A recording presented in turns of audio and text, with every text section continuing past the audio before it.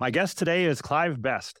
I did physics at university, and I had no real intention of doing research at that stage. I was convinced by the university that they sent me to CERN actually in the summer holidays, and I found that I was being given lectures by two Nobel Prize winners. So I was kind of impressed by that. I had one that was Vicky Weisskopf, and the other was Jack Steinberger, and I loved it. And the whole atmosphere at CERN was just great. So then I came back to my final year at Liverpool. I studied physics and got a first and, I got a prize for physics. So I then stayed on at Liverpool and started work on an experiment at CERN, which was basically a spectrometry experiment to measure quantum particle production. So then with that, I got a PhD from university and then won a CERN fellowship, which was basically working and living in Geneva at CERN, working at CERN for 2 years. By that time, I got married and we had our first son in Geneva. But working at CERN was really, really something else. I can't express how at that stage as well, because a lot was happening in high energy physics. There was a charm particle discovery. While I was there was J psi was the particle that was discovered at Berkeley, and also SAM-T. It was a very exciting time to be in high energy physics. So I worked on something called deep inelastic muon scattering, and I studied charm particle production. And then after the CERN fellowship, I came back to the UK and got a research associate job in Rutherford Lab for a couple of years. But then something really interesting was happening was that down the road in Cullen, which is very near Oxford, there was a big, huge experiment, a European collaboration to build a tokamak, the largest tokamak in the world, to study nuclear fusion. And I'd always been very interested in nuclear fusion because in principle, it's the infinite source of energy. It's the ultimate energy source of the universe. The sun is a nuclear fusion reactor. And if we could ever get fusion to work on Earth, then we would solve all our energy problems outright. Of course, the problem is it's very hard. Nuclear fission is much easier because you just have to put enough enriched uranium together and you've got a chain reaction and you can control it with rods. So it's a bit easier, but fusion is the infinite energy source. So I worked there for about 3 or 4 years, and we collaborated with Princeton. There was a tokamak there, PFTR. So I spent 3 months in Princeton working with them on software. But during that time, I applied to the European Commission for a research job and was interviewed in Brussels.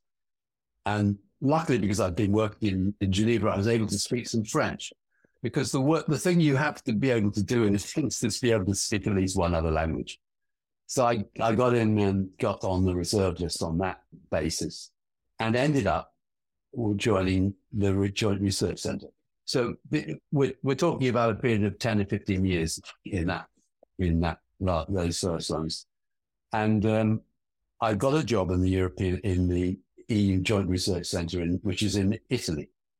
And I worked there for nearly 20 years at the end, over 20 years actually. And I did a lot of different things there. One of them actually was vaguely related to climate, because one of the IT jobs I was doing was to put all the ECMWF, and that's the European Centre for Medium Range Weather Forecasting, which was on magnetic tape, and I wanted to put it on a cassette system, which is more easier to use. And but while I was doing that, I thought I'd like to calculate what the temperature of the Earth is based on the weather data, and I did that and found that yes, there had been a small increase in temperature over the last. In that case, at that time, it was like 20 years, 40 years, whatever it was, but nothing very significant. But I also noticed that there was some sort of oscillation in the data, which was the moon, a monthly oscillation, which I thought was probably due to the moon. And it started a long-term interest in whether the moon affects the climate. But we'll talk about that in a minute. Eventually, I ended up doing a lot of work on what's called open source information.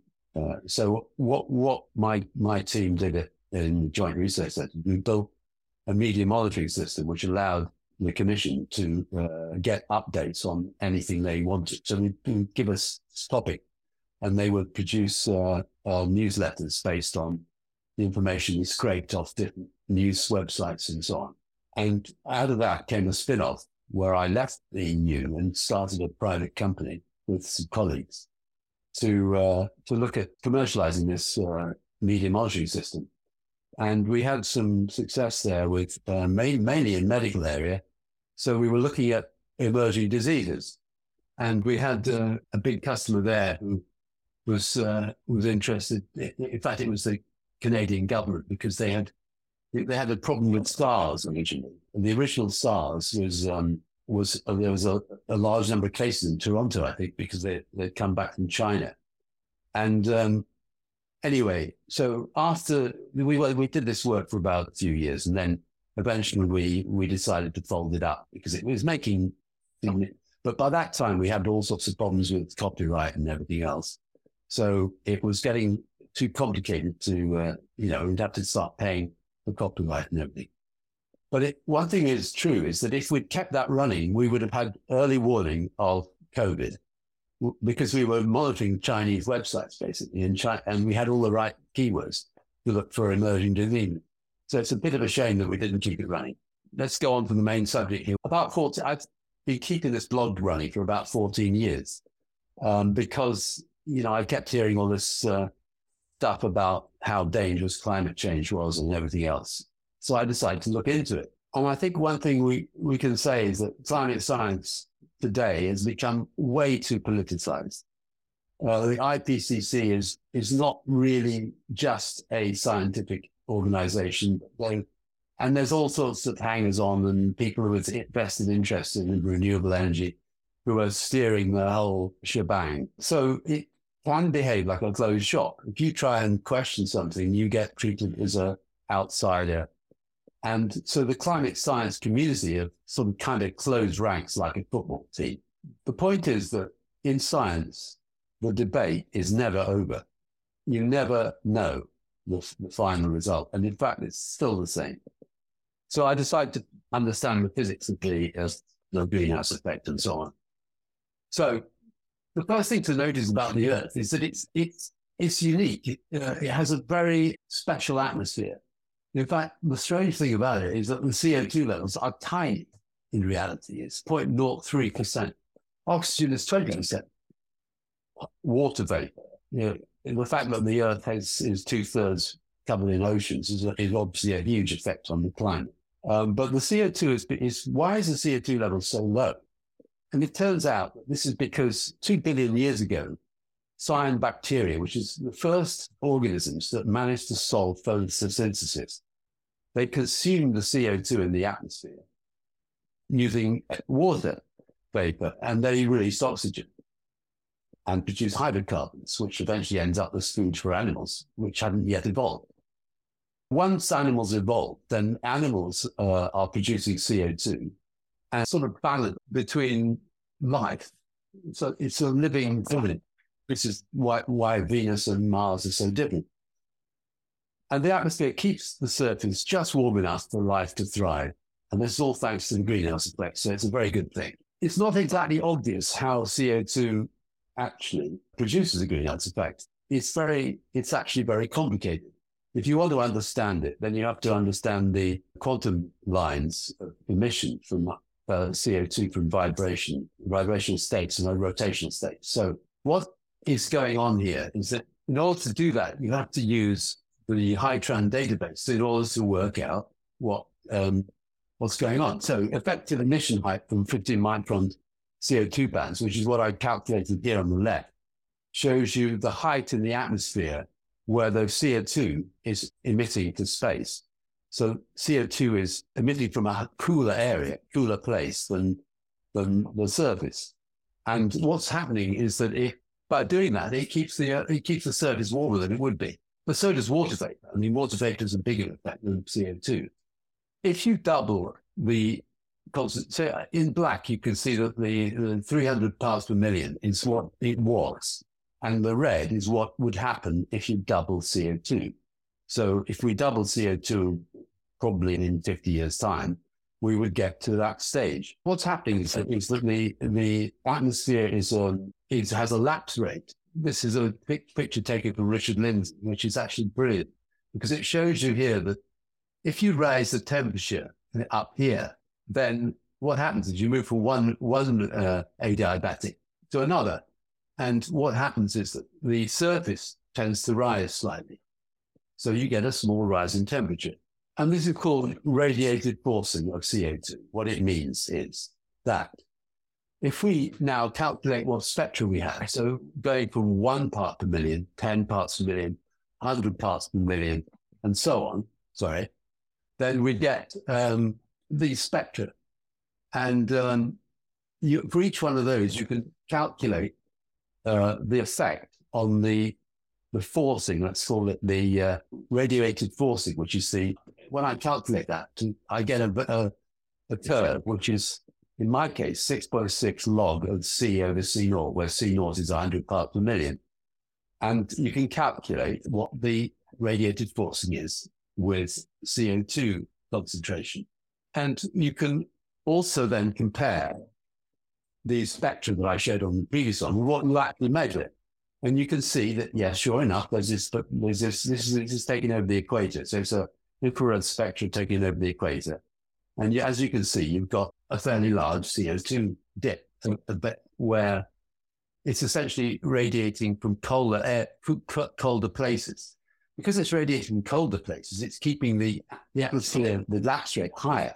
So we end up with a temperature around 288 degrees on the surface. These ones here are, so water vapor is where everywhere else. Water vapor has huge numbers of radiated lines. And so it's all this area around here and all this area around there. And here we've got a window. There's a window in your spectrum where the radiation from the surface can go straight out. And then we've got ozone here. And somewhere around here we've got methane. But a lot of fuss is made about methane, but in fact, it's not it's nothing like as strong as CO2 or water vapor. Right. As I showed before, you've got this radiated forcing curve, which is a sort of logarithmic curve. And so from that, you can actually work out, based on the lapse rate and so on, you can work out what the temperature dependence is on CO2. And basically, if you double CO2, you end up with about 1.5 degree increase in temperature. What does 1.5 degree increase in temperature mean? Well, I mean, between night and day, you can get a change in temperature of about 20 degrees. And between winter and summer, you can get a change of 40 degrees in places. So 1.5 degrees is not a lot. It's nothing to worry about in the sense that it's not going to affect life of humans on Earth or something like that. 1.5 degrees is what the simple basic physics tells you. Of course, the only way to get seriously dangerous ones is to assume feedbacks which are very positive, and a lot of the climate models have got these feedbacks in things like the carbon cycle, the clouds, and I mean, I think clouds is actually a negative feedback. Some people want to make it a positive feedback. I mean, when the sun goes behind a cloud, I get cold. I don't know about anybody else, but I find that the clouds are not going to warm me up. Right. So how anyway would you measure the Earth's temperature from the surface? Well, you can't really do it. Certainly, we can't look at the temperature of the Earth in the past because we don't have the data. So we use some tricks to do it instead. Instead of using the actual temperature, we end up using an anomaly, and it's the same argument. So you have a weather station, and it has some climate associated with it. That's defined by a 30-year average of the monthly data on that station. And the anomaly is the difference between that station, the temperature you measure, and the 30-year average. And then, of course, sometimes you get things that look strange. And so there's this move to homogenize everything. Homogenize means making sure that all the weather stations behave nicely. And then we do an area weighted average over the whole globe. And then where we don't have any data, we try and do some fiddling to fit some smooth curves into where we don't have much data, like the Arctic.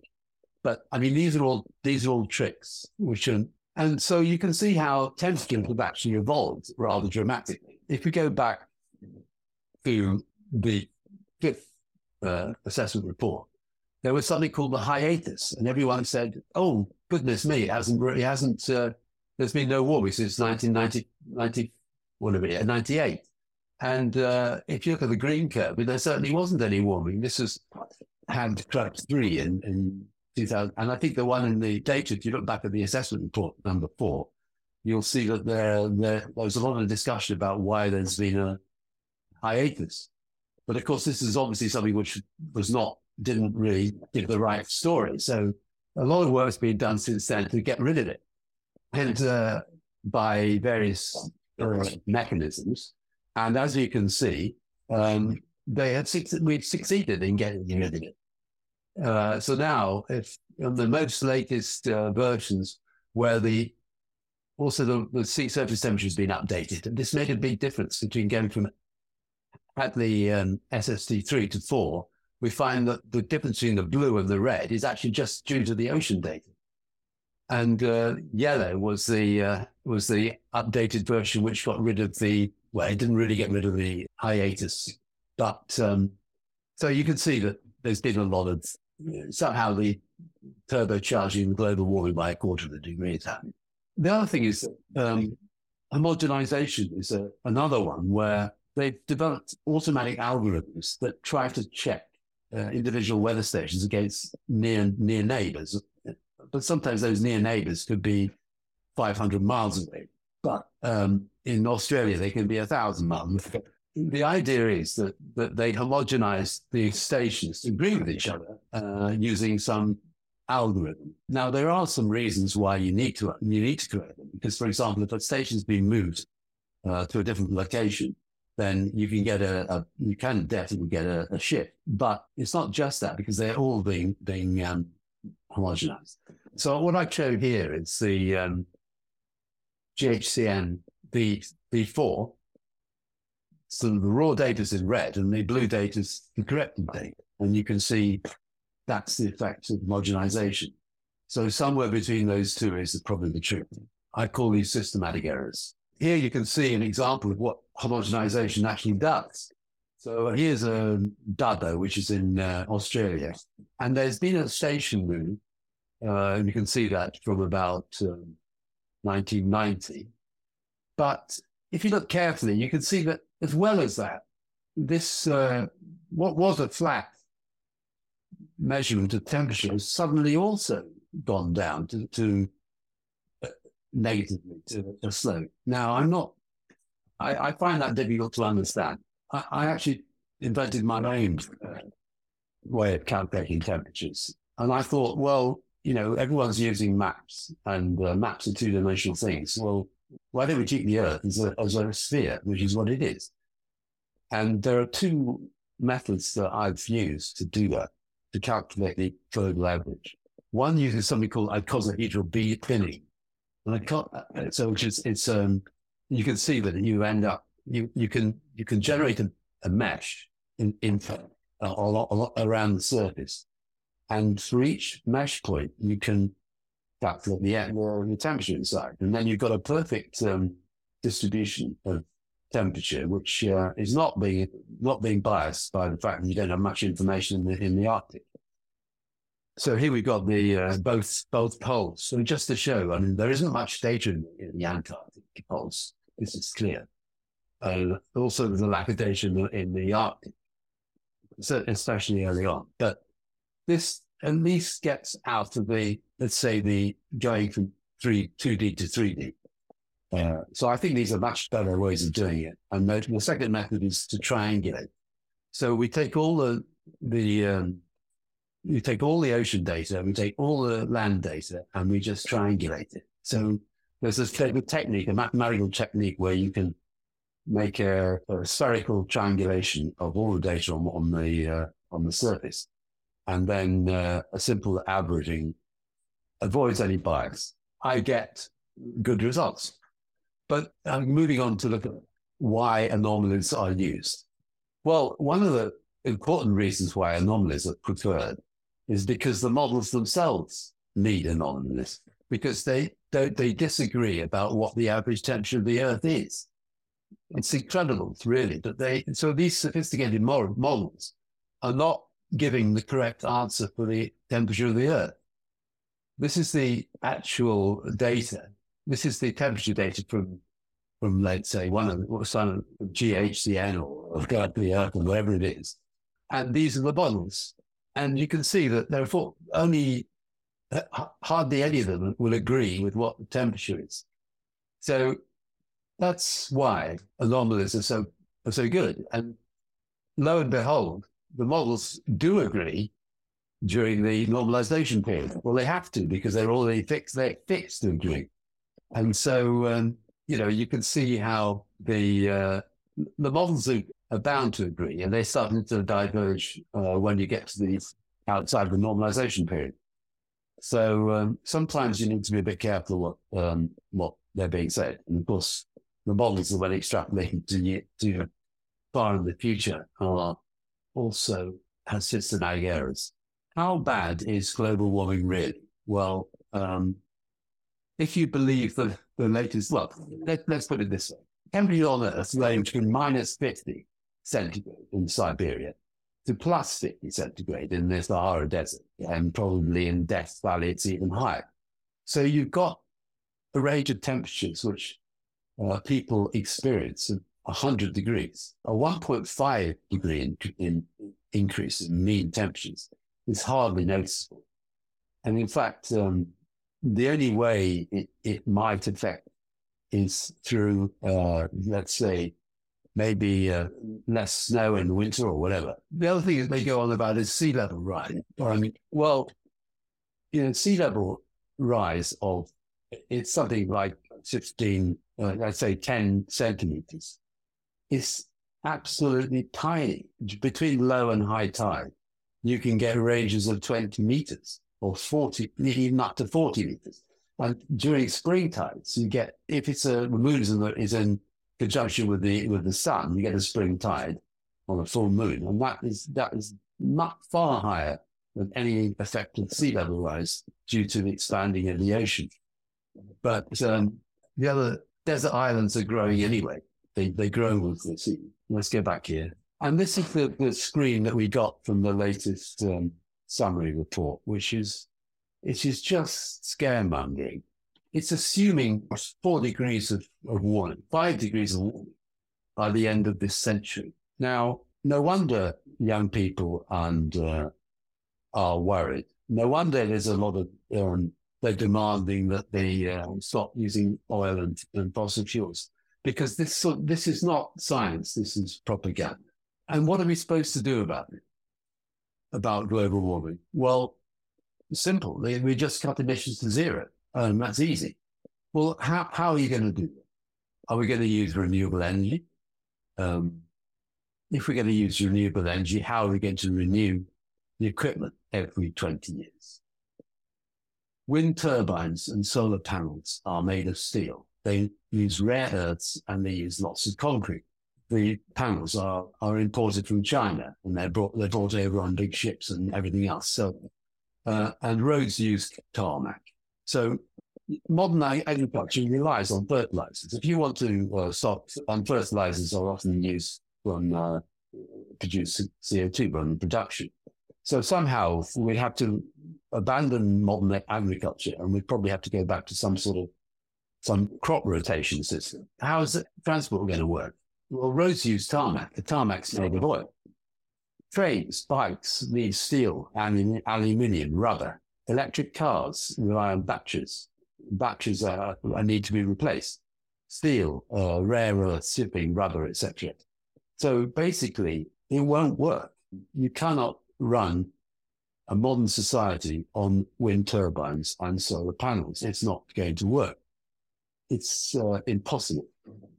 So really, we need a better plan. We need a longer term plan.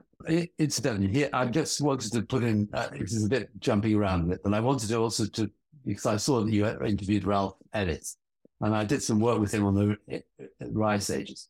But this is what I would call devastating ice climate change. Another ice age would put civilization back, would kill off civilization, would be going back to living, North America would be under about 100 meters of ice. So, we could have terrible. So what is a real devastating climate change is ice ages. And we don't really understand how they are formed. And we're going to have another ice age eventually, because it depends on the it depends on the orbits of the Earth around the sun, and it depends on the inclination of the Earth on the plane. And so we've got an eccentricity of the orbit. Ralph Ellis produced this very nice idea that ice ages are also ended. It's, why do they last so long now? Well, the reason they last so long currently, and they didn't about 2 million years ago, is because Antarctica froze over and it remains under ice continuously. So the bit where the melting of the ice cap on Antarctica used to give an equilibrium between North and South Pole, but now it doesn't. So basically we're stuck in a situation where the North Pole, the Northern Hemisphere freezes over, and somehow it has to be broken. And the next, what we call solar maximum. And this is what his idea is using dust albedo. So you can see the purple here is the dust, and the red is the temperature, and the yellow is the CO2. So and there were no motor cars in those days. CO2 rose up because light the off again. I just wanted to say that since that, I've tried to model this using a dust albedo model, which is based on Imry's ice model. I won't go into details on it. And I delay the first term by 15,000 years in order to allow for it to melt down. With the dust albedo model, I can basically reproduce the last few ice ages. The next ice age is actually going to be the worst one in the last 400,000 years, as far as I can work out. The Eemian interglacial, that was the one before the last one, was actually warmer than it is today. It was, you can see here, the temperature is warmer. These are on the same scale. Now, of course, we don't show this spike here, so it's probably about the same as it is today, the so-called global warming. But what I wanted to show was that there's actually a cycle in eccentricity. We're about to enter a very low eccentricity cycle. And these are always associated with very deep ice ages. So the next ice age, we don't want to experience because it's going to last for a long time. It's going to last for tens of thousands of years, and it's going to be a very deep ice age. If global warming avoids us another ice age, then it's actually doing us a favor. What are we going to do about supplying mankind with the energy that it needs? Climate change is a symptom, and it's not the fundamental problem. I mean, we've always had, man is too successful, if you like. We have basically industrialized and lived much better lives than our ancestors did, and we live much longer. What we paid for that in the past is things like acid rain, the London smogs. Now, I remember as a small child, about 5 years old, being completely in a London smog. I had to walk with a torch in front of my mother's car because she couldn't see it. In the ozone layer and even horse manure in the Victorian times in London was a serious problem because they had to clear it up. They had handsome cabs driven by horses in the middle of town, so it was a bit of a problem. All these have been resolved. Oil at some point is going to become scarce. They talk about peak oil. So at some point, oil may become very expensive. So how do we avoid a looming energy crisis and maintain our living standards? And this is why renewable energy can't work. In Britain, we have a climate change act, which is an act of almost like ideological suicide. We have committed ourselves by law, supposedly, to reduce greenhouse effects by 100% net zero by 2050. The government is committed to do this.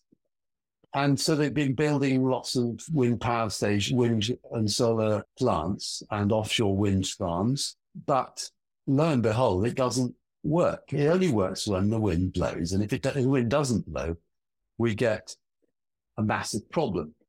So in here, in this graph here, you've got a trace of the gas output, the gas power against wind energy. And you see that last year, we had a period of about 3 weeks without any wind.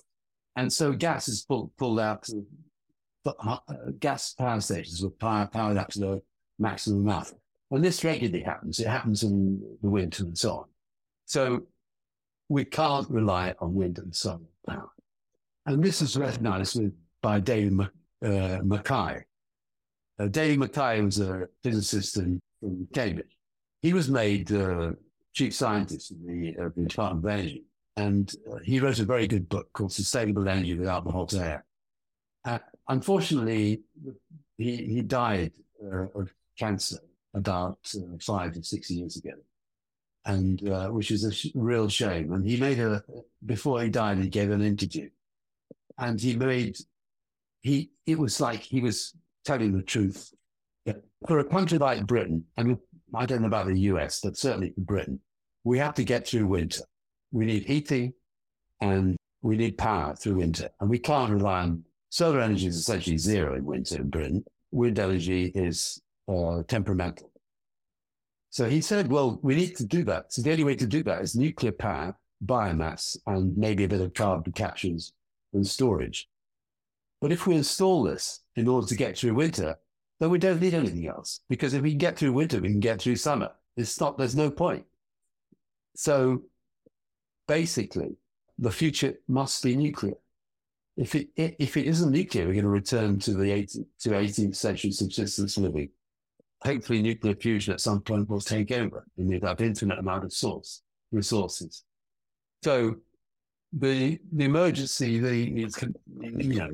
climate rebellion and so on, Greenpeace are actually more dangerous than the climate change itself because they're stopping us from solving it. They hate gas, coal, and they hate nuclear. They won't work. And so at some point we have to make a decision that, like France did in the 1980s after to go nuclear. And basically 10 large 3 gigawatt power stations would supply all the UK power and probably charge all the electric cars in Britain.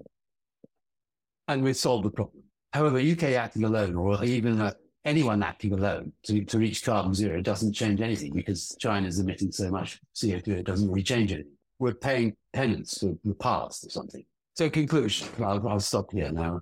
So human civilization is going to either thrive or disappear in the next 2,000 years, depending on the choices we make now. Renewable energy can't renew itself. I mean, if it can't renew itself, then it's not going to work. It just lasts 20 years and then rot. It will be like Easter Island. International trade depends on shipping. How are we going to replace shipping? We're going to use sailing ships.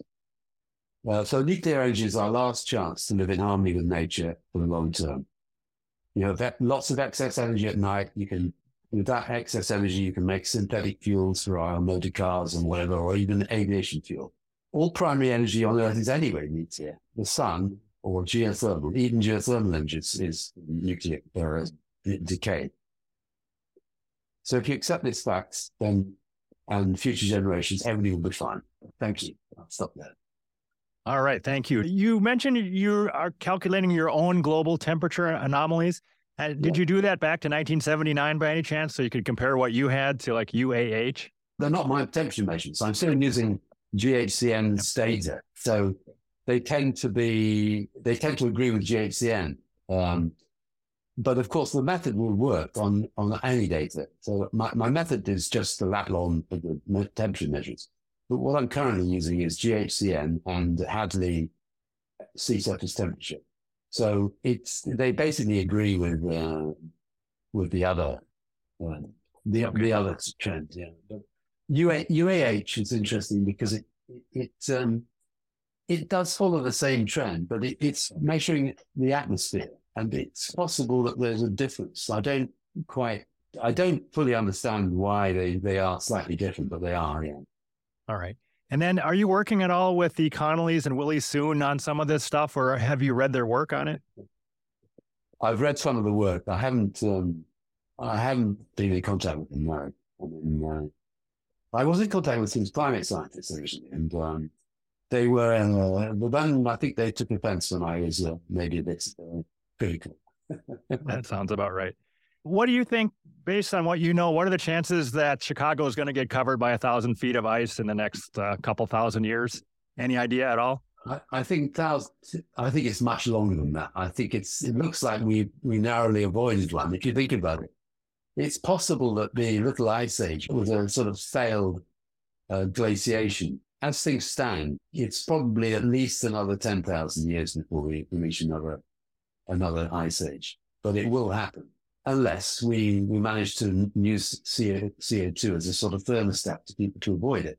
It's funny because, the Earth is much warmer in the past. It's actually its coldest it's ever been. If you look at the data from the ice data going back, which is actually basically from benthic flora, which they find in the ocean and so on, you can find that the Earth is much, much warmer, even a couple of million years ago. So it's never been as cold as it is today.